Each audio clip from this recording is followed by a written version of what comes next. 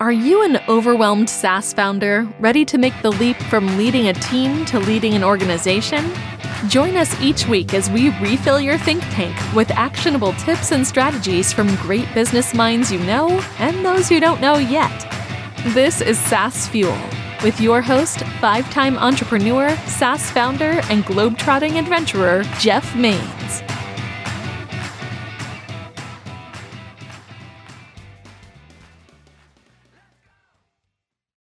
Welcome back to the SaaS Fuel podcast, where SaaS founders win their next funding round by convincing a panel of preschoolers that vegetables are actually secret superpower-inducing candy.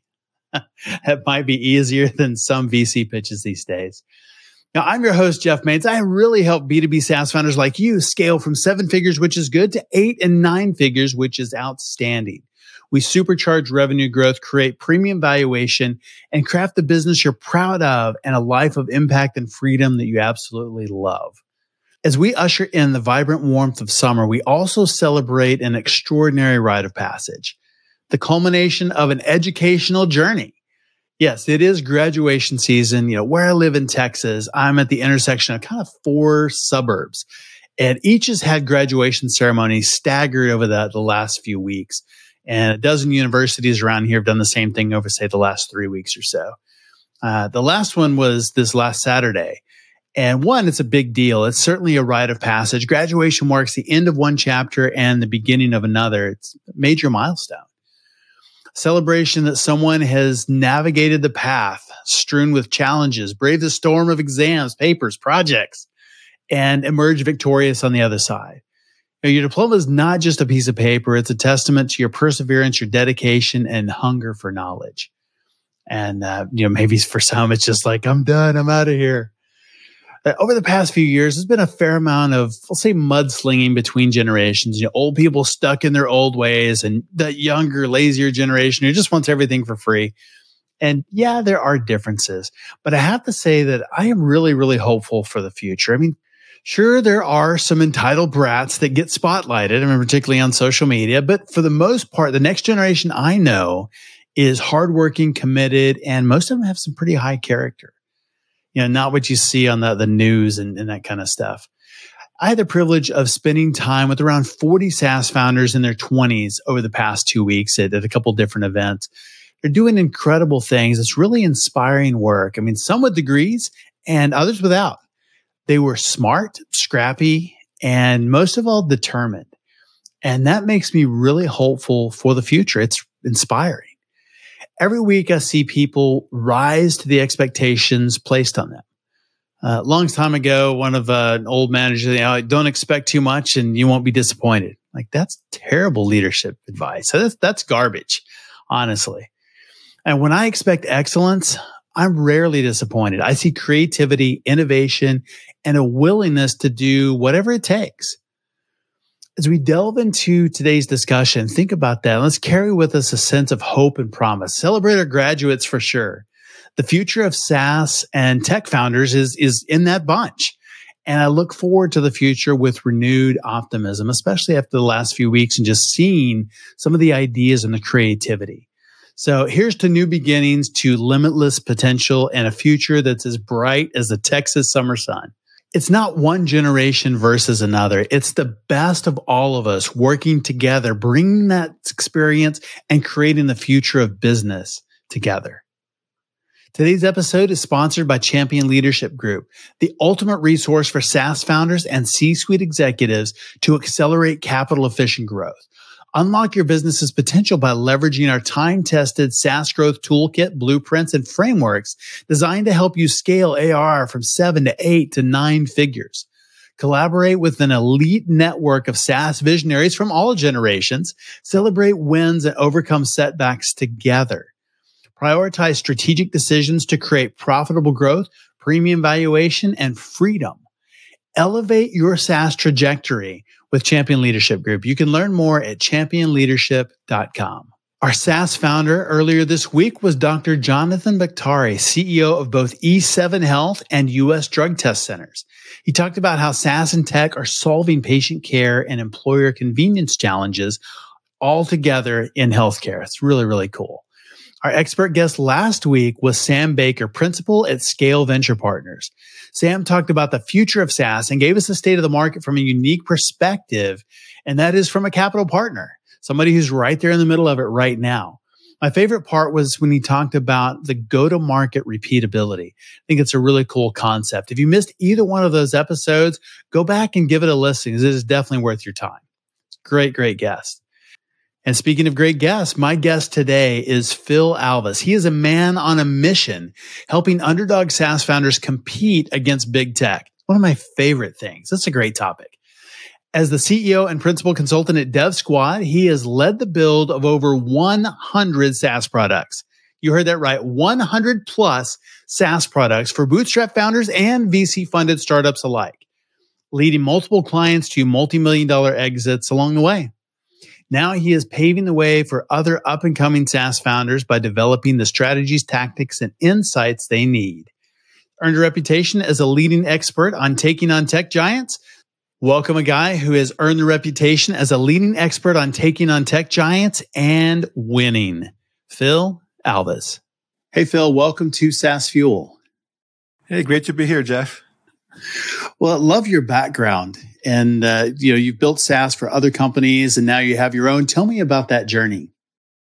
Yeah, so I actually sold a very small SaaS that I built when I started my career. I started doing like custom software for other people. And I built this one product for a person. And I wrote about it in my blog. And what happened, that blog post ranked number one on Google for a keyword for other people that want a software just like that. And initially, I just gave people like another version, kind of like I stand up the same software in different servers. And then eventually that becomes a problem because now, like when there was a bug, I had to fix in like 6 places. Wow. Yeah. So that's kind of like when I learned what a SaaS was. So I turned that into like a SaaS offer. And I ended up getting like quite a few customers in Brazil, where I'm originally from. Was a SaaS for direct sales to pay commission and manage things like that. But again, I start with building custom software. I kind of accidentally found that. And then I sold that company.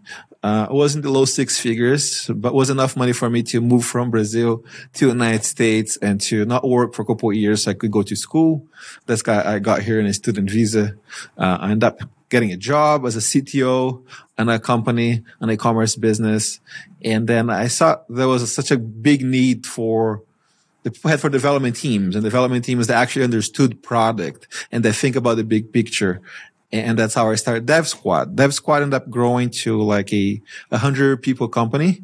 And then I started having a lot of issues to follow on my promise. My promise when people hire my consulting firm is that I'll give them a high performing development team. So when it was a team of like 5, it was very easy to. That's easy to manage, right?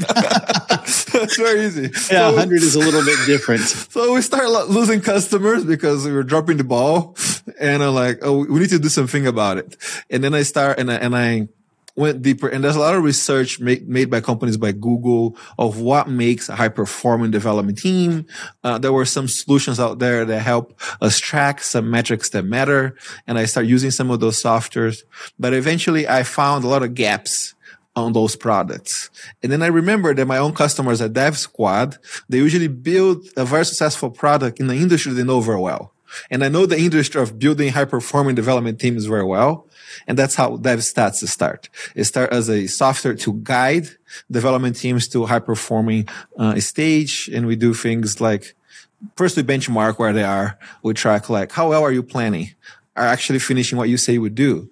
Like, how good is your release? How much of the things that you pull out is actually breaking?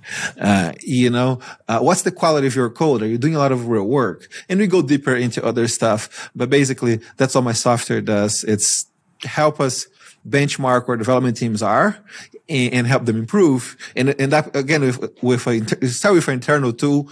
From the beginning, I wanted to be a SaaS product, but it first solved that problem of not me being able to my customers and tell, look, I promise you a high-performing development team, and this is science that guarantee there's a high-performing development team working on your product. Here's the benchmarks, and here's where we stack against the industry. And then from there, I kind of offered a product for other people. Oh, that's really, really good. It's interesting. I think some of the best SaaS products come out of really solving a problem that you have because you really understand that problem very deeply. Mm-hmm. And I mean, that was your case here. Yes, for sure. And I totally agree with that. Like having built like hundreds of SaaS products for other people, like when the founder understands that problem very deep, he can help with the solution. Of course, there's always going to be inputs from your users and you have to understand what your users are. But at the end of the day, it's always the founder's job to call the shots, right? It's your job. Everyone's coming to you with a bunch of information. Right. And it's your job to digest that information and call a shot. And if you understand the market very well, you understand the problem very well, you're going to be more qualified to make the best decisions. That makes a lot of sense because you're right. We have a lot of stakeholders that want a lot of things. Mm-hmm. And there's just an endless mountain of requests. And so prioritizing those and, clients have different needs once and then, ultimately making that decision. So is that something that came easy for you or has that been difficult? At this stage on this product I'm building is pretty easy, I would say, but I have been building software products for 10 plus years, maybe 15 plus years. And I have been learning along the way. I have been mentoring my clients, help them make decisions, learning from their mistakes, learning from my mistakes. I tried to build other SaaS products before they fail. And I think the number one reason was the industry that I didn't understand very well. I was just like going after the money and like, yeah, I can build software. Let's go to this industry that I know nothing about. That happens a lot. Yeah, it does. I think I'd probably like have 7. I wrote down another day failing SaaS ideas that I tried to look into market. And when I look deeper, it came down to me not understanding that problem well enough, That's really, really good insight. In doing that. That's something a lot of people don't talk a lot about. Everyone from the outside, it looks like, hey, you rolled out of bed and you built a company with 100 devs and they're all high performing and it's just magic. But there's a lot more to it than that. Yeah. And again, and you really learn when shit hits the fan, right? It's when I started losing customers and when you start dropping the ball that I was like, what's going on? We need a solution. And the software became a solution.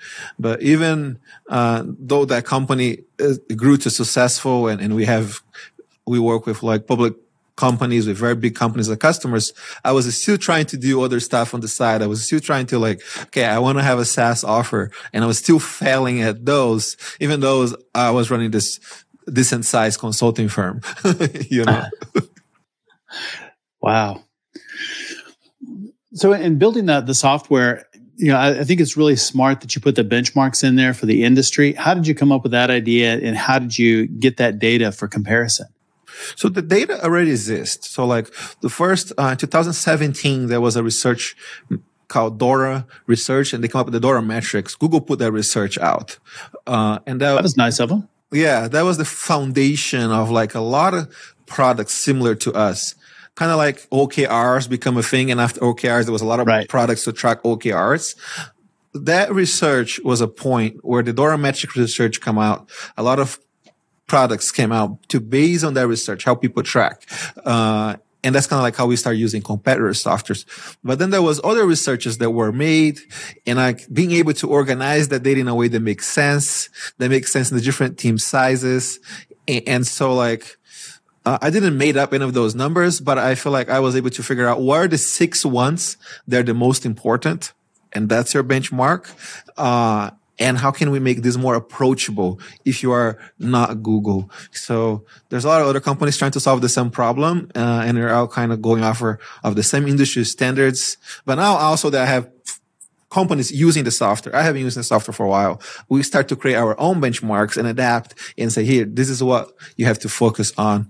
Anyways, long story short, it come up from the beginning, it started with the Dora metrics research, but from there we start to develop and to understand and to test. And Dora metrics alone wasn't enough. That's what we learned. And like what it is that we have to put on top of this to make sure now those numbers are meaningful for business that are trying to get something done the next quarter. Because it doesn't matter if your team is high performing if you're not adding real value for product and for the business. And other donor metrics tell you you're high performing. Hey, you're moving very quick. Great. Are you moving in the right direction? Yeah, that's an important thing. so that's, kind of like how I come up with those numbers and build this. I feel like I try to be like kind of like a GPS for development teams. This is how you get to the place you're trying to get with the fewest turn. This is kind of like the quickest way to where you're trying to accomplish. I think that's really useful, as I've spent a lot of years building SaaS products, and some small teams, big teams, and we have had that exact scenario where everybody is working and productive, and we're pumping out releases, and then you're like, why did we build that? So it's having that GPS and really thinking about strategically, what are we working on, and how should we be working? Yeah. And even for years, it was kind of like a taboo to talk about development teams' performance because we didn't know how to track. We knew story points were useless. We knew like software's varying complexity, the team that you have. So like up until Google come with that research, like there was a big community that say like, hey, you can't track developers' performance. And like, but I kind of see building softwares, we're not different than athletes. Like, like athletes, they have a mentor, the coach are making them better. And that's why we built that too. Like myself, my role as the CEO of a firm, a tech consulting firm, is to mentor my people. But then there's CTOs, VP of engineering. And those people, they need tools to be able to mentor and benchmark and help their teams perform better, because that's what they're going to be, hold against anyways. Like how well you are hired to make sure this team does do a good job, but you don't have a lot of tools nowadays that allows you to even know if you are progressing or not. Right. And I think that's a really important thing is, what is a good job? What is a high performing team? What does that really mean? So in with your software, what have you learned in building this? What makes a high performing team, and how is it different in a large organization with hundreds of developers versus a smaller organization with maybe 2 or 10 or 20? Yeah, I think when you're small, it's even like, I'll say under 10, it's easy for everyone to communicate and to see where you are and to like get to that stage kind of like by the feeling of your pants. Like you're fine, where things are. Yes, as you start to get bigger, that becomes a lot more complex. And so that's where having a tool that can help you manage that, will really help. But like what I learned with DevStats, it's that there's only 6 numbers that if we benchmark those numbers, we're going to be able to see where every kind of team is. And like was by like going and looking at every number that the industry was tracking those numbers and see how that was affecting our own teams to figure out what are the numbers that really, really matter. And that's how we create that benchmark. So everyone is tracking a bunch of data, but we are the only product out there that has this benchmark. I can get someone in and like, you connect your GitHub, you connect your Jira, and I'm able to tell you right away, like if it's green, yellow, or red. That's how kind of like how we did. And I brought that from airplanes. I'm a pilot. Okay. That's my hobby. And so when I get on my airplane, if things are on the green, I know I'm going to leave. That's an important thing. And there's like those 6 instruments, like the 6 main instruments. The 6 dials, and if those are good, those are all that I need. And there's a lot of other things going around, and I can look at that to have a deep analysis if something go wrong with the main 6. But the main 6 tell me exactly, and if it's on the green, it's good. It's on the yellow, I have to be careful. It's on the red, I have a problem. So what's that like trying to simplify from green, red, yellow? Here's the 6 dials, and then going from there. And that's kind of like what we learn. And it's the things that we're looking at planning accuracy. We're looking at cycle time. Like planning accuracy, like how, if we say we would do this many items in our sprint, we were able to actually do what we would say. We would be surprised of how many times we actually are not able to do what we can say. So we have to go back to planning. Unfortunately, I'm not surprised at that.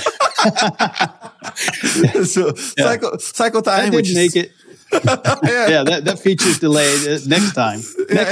And then we also track the next time. And then we usually actually are tracking how many sprints, because we track look, this has been pushing over for 2 or more sprints. That's maybe not priority at all. Stop putting in the sprint if you're going to push over and over and over. Right. And then we track how many deploys, what's the deploy frequency that you are doing. Teams that deploy more frequently are usually more efficient. It means that their systems are good, that they're having good testing in place, and so they're being able to move things to production quicker. We track of the things that move to production, how many times they broke. We call it change failure rate. And you want to keep that under 10%, because if things keep breaking, there's something wrong. Yes. We track the size of the code reviews that we are doing. Teams that are doing code reviews with a bunch of lines of code are not doing actually real code review. So we learn if code reviews is under 400 lines of code, actual code review is happening, and that's allowing the code to be better.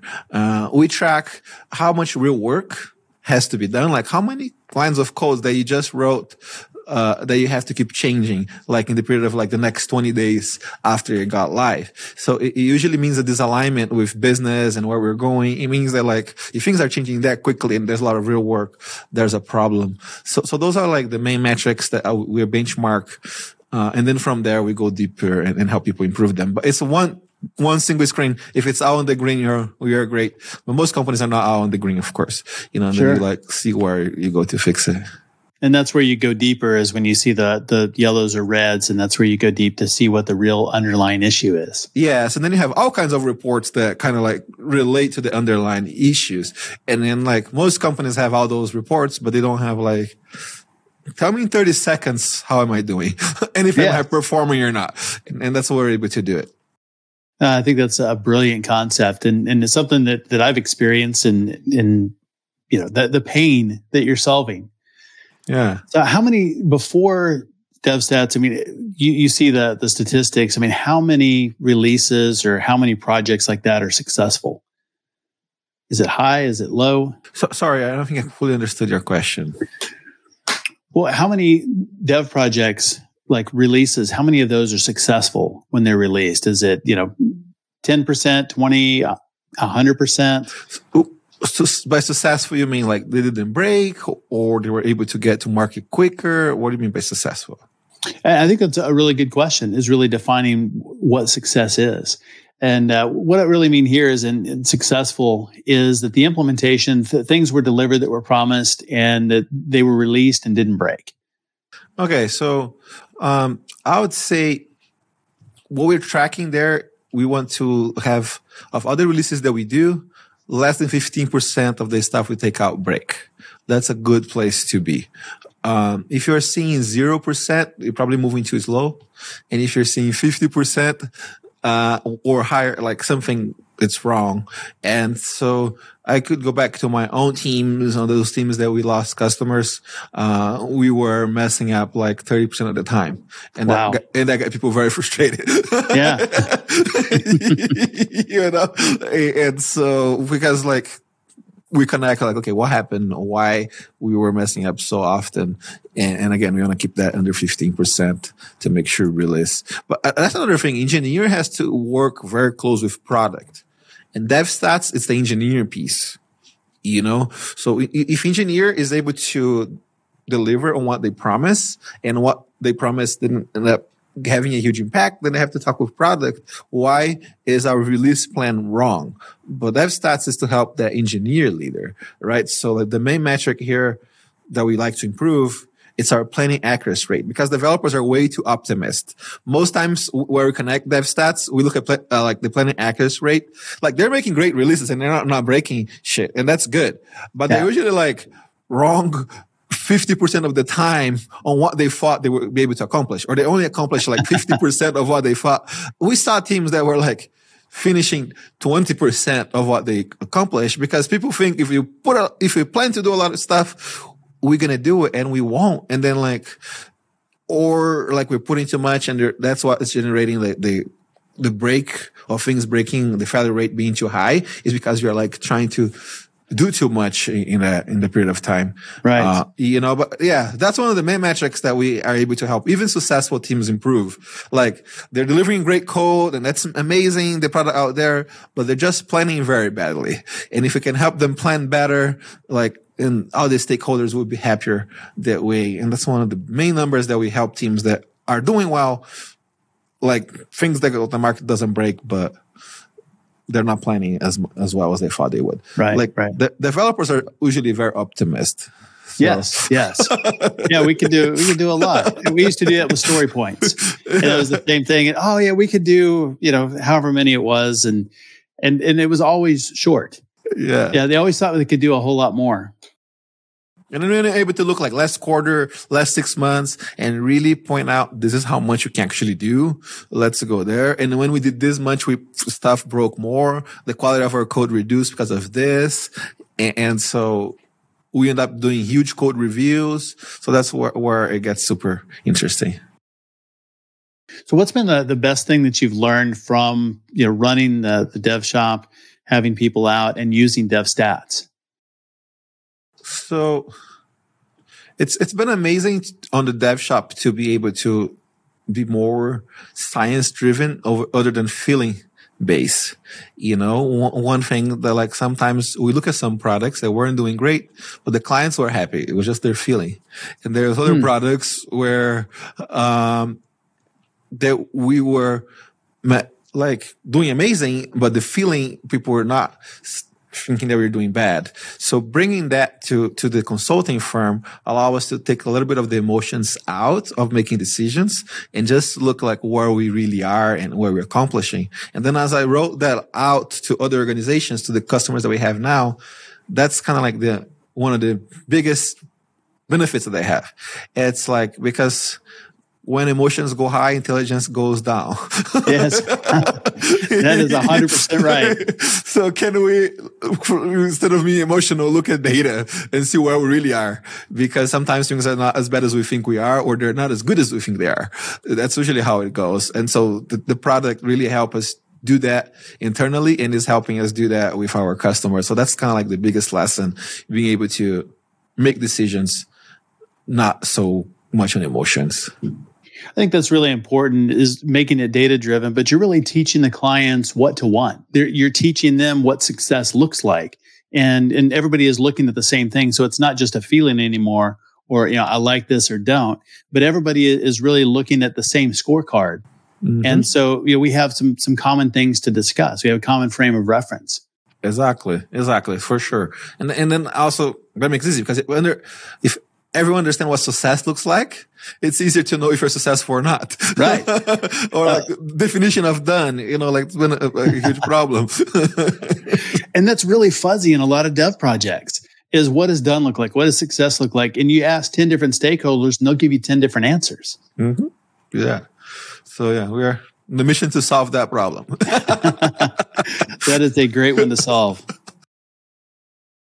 So you have a podcast as well, SaaS Origin Stories.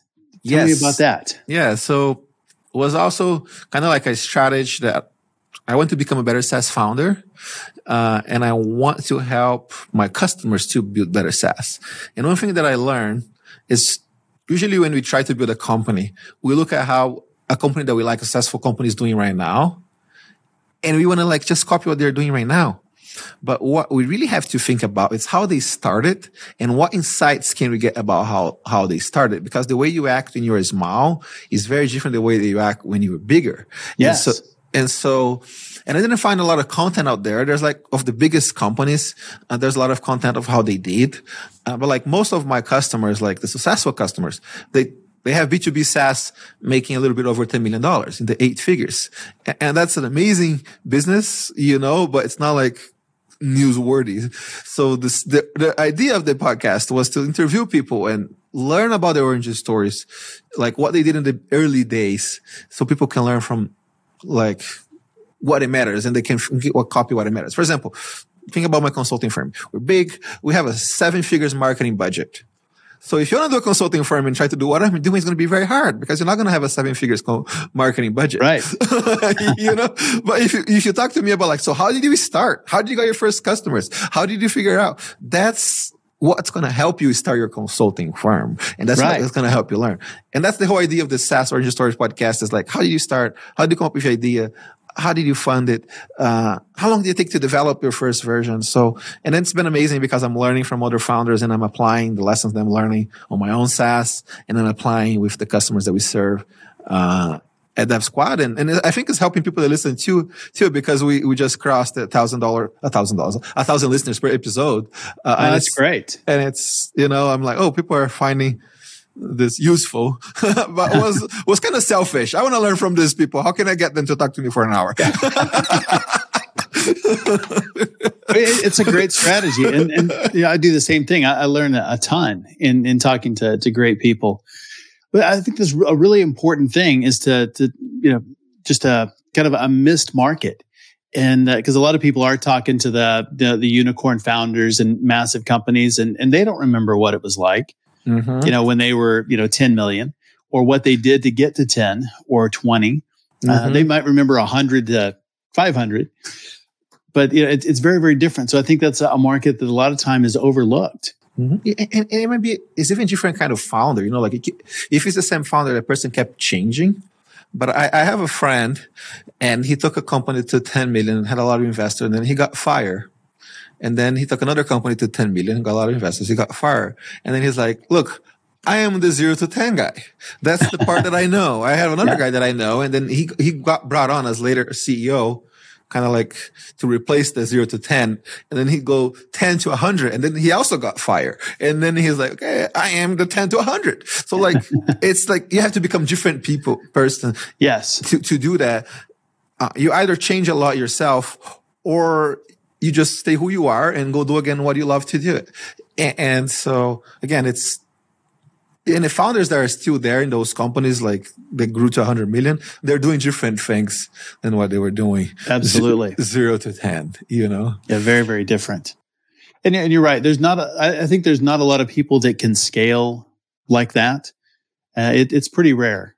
And sometimes they're a figurehead. Sometimes they really do scale. Sometimes their responsibilities are significantly reduced, and investors will bring in the grown-up team to run the company, the professionals, squeeze the life out of the company. But it's a very interesting dynamic. Mm-hmm. Yeah, and it's very funny because the cocoa professionals can never take a company from 0 to 1 or from 1 to 10. Exactly. They have no idea what to do. They're like, where are my people to do this stuff? And it's like, no, it's just you. Yeah, we work with this one guy. He was an M&A. And then he decided to build his product. And then he had his whole team behind him. And one day he showed up to his office and there was no power or internet. And then he's like, who is responsible to paying this? And he's like, oh shit, it's me. Welcome to entrepreneur life. Oh, that's too funny. So what have been some of the great lessons that you've learned along the way? I have learned that it's never as easy as we think would be. Yes, that's true. Like I built my first business and then I moved to the United States and I was like, I built a business in Brazil. I sold that business. It's going to be super easy to build a second business, and took like 2 or 3 times as longer to get my consulting firm to the size I'll be able to get in a year or two. And then I was like, I'm going to do a SaaS product. I have built SaaS products for a bunch of people. I can build my own SaaS product. That's going to be easy. Again, so fell a couple of times. Now DevStats is doing much better, but still it's not the speed that I thought I'll be able to move, even though I have all this knowledge, so like, I guess the big lesson is like, in practice, the tier is different. Yes. So, because things take longer than you think and they're more expensive, what are some ways that you've found that work well to fund companies? So, one way, specifically to fund SaaS companies, it worked for me and work for a lot of my customers, is to build a business first that's less complex than a software company. And then use that business to fund your second business. Interesting. That reduced a lot of the stress. I saw a lot of these spin-off SaaS products that I work on that went to become 8 figures companies. But because when you build a company that's less complex than software, for example, service business or like a retail business, you still have to hire, you still have to learn marketing. But in SaaS, you're going to lose money for a longer period of time. It's more complex. So I believe building SaaS as a spin-off product, it's overlooked because everyone wants to build a huge unicorn. That's kind of changing now with the economy where we are. It's kind of being cool again to building profitable business. So it's kind of I don't think it's ever not been cool. Actually, I remember being on this basketball game with a friend of mine that was building a VC fund company.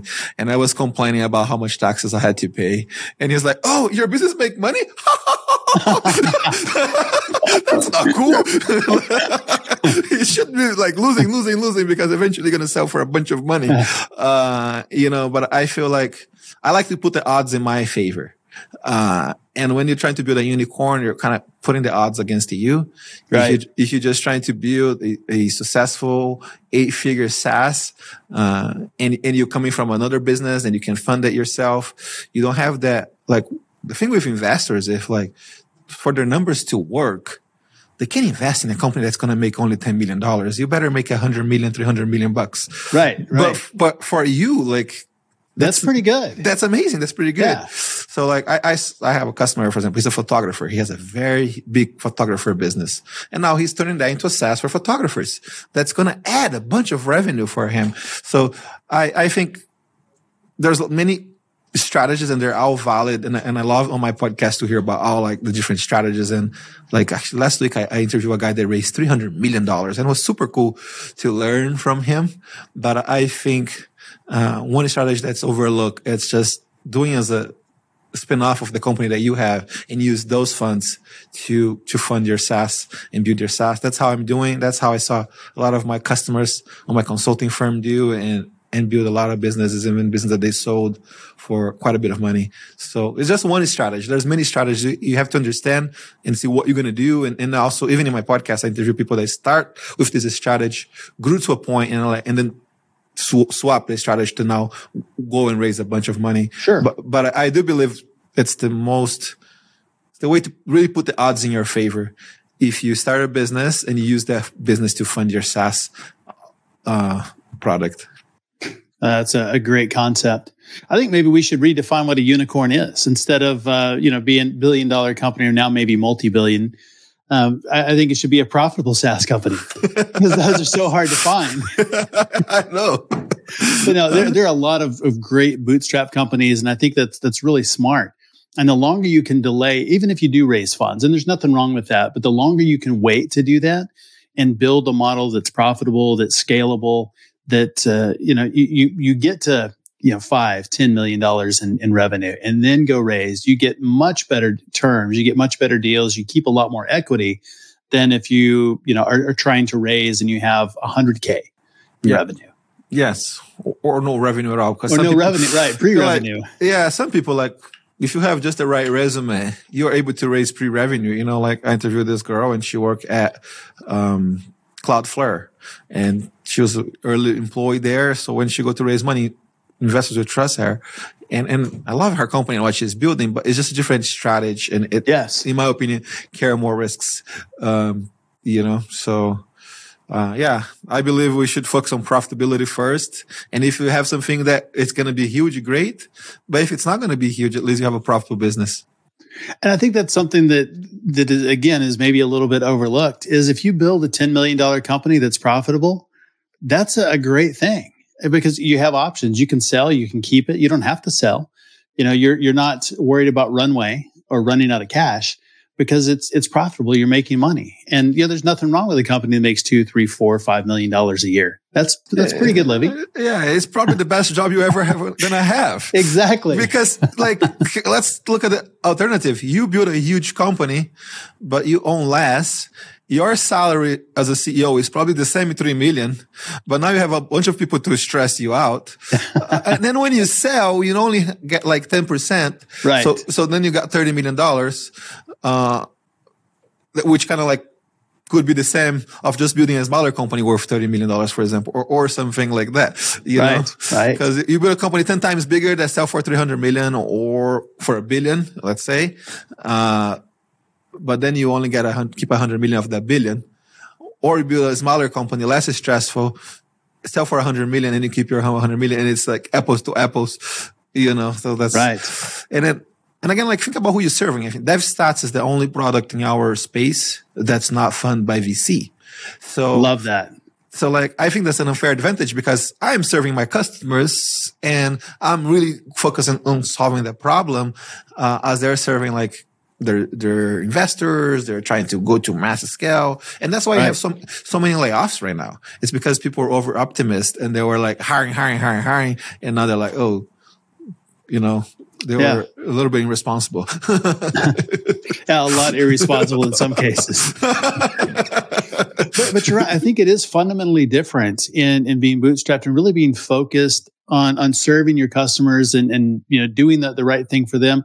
And sometimes that means building something now or reinvesting in the company versus taking something out or trying to meet a quarterly number because you have to hit that growth number to keep the investors happy, or they're going to bring you into the boardroom and shoot you. That's just a completely different set of priorities.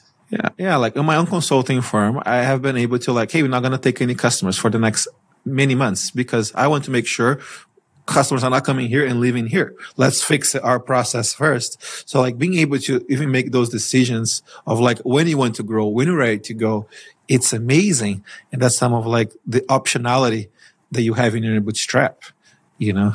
And another thing, there's this stigma against building a lifestyle business. But why do we build business? Isn't for us to have an amazing life? You would think, right? Is it for you to be able to enjoy life with the people that you love and do the things that you want? So I believe every business should start as a lifestyle business. And then if you figure out there is something bigger there, and then you can scale and raise a bunch of money. But are we building business to have a better life? Right. And you're right. I think there is somewhat of a stigma around that, but there shouldn't be. And I don't think those things are mutually exclusive in building a lifestyle business and building an empire. You really don't have to choose between those. You can build a lifestyle business that turns into an empire because you're reinvesting, you're doing smart things. Yeah, exactly. Because I see so many founders that invest everything and they keep reinvesting, they keep losing. They never build enough of a nest egg or enough of being in a headspace that you can actually build a big company. Yes. If you take care of yourself first, you pay yourself good money, you put some money aside, and now you're in a better position to go to make big bets. That's why second, third, fourth time founders are so much more successful. It's because I can afford to make bets and not lose. Or lose because I'm going to be paid. Right. They're not worried about how am I going to pay the mortgage if this bet goes bad. Yeah. So I believe putting yourself in a good place to be able to make strong bets is what you have to do. And again, I go back to the idea, maybe don't even start with a SaaS business. Build something first that will allow you to have money to build a SaaS business and to make strong bets. And do you have a specific methodology that you follow in doing that in investing? Some people do traction, some people do profit first, Mike Michalowicz. Is there a specific methodology you use? Yes, I love profit first. Have been following for years. Again, because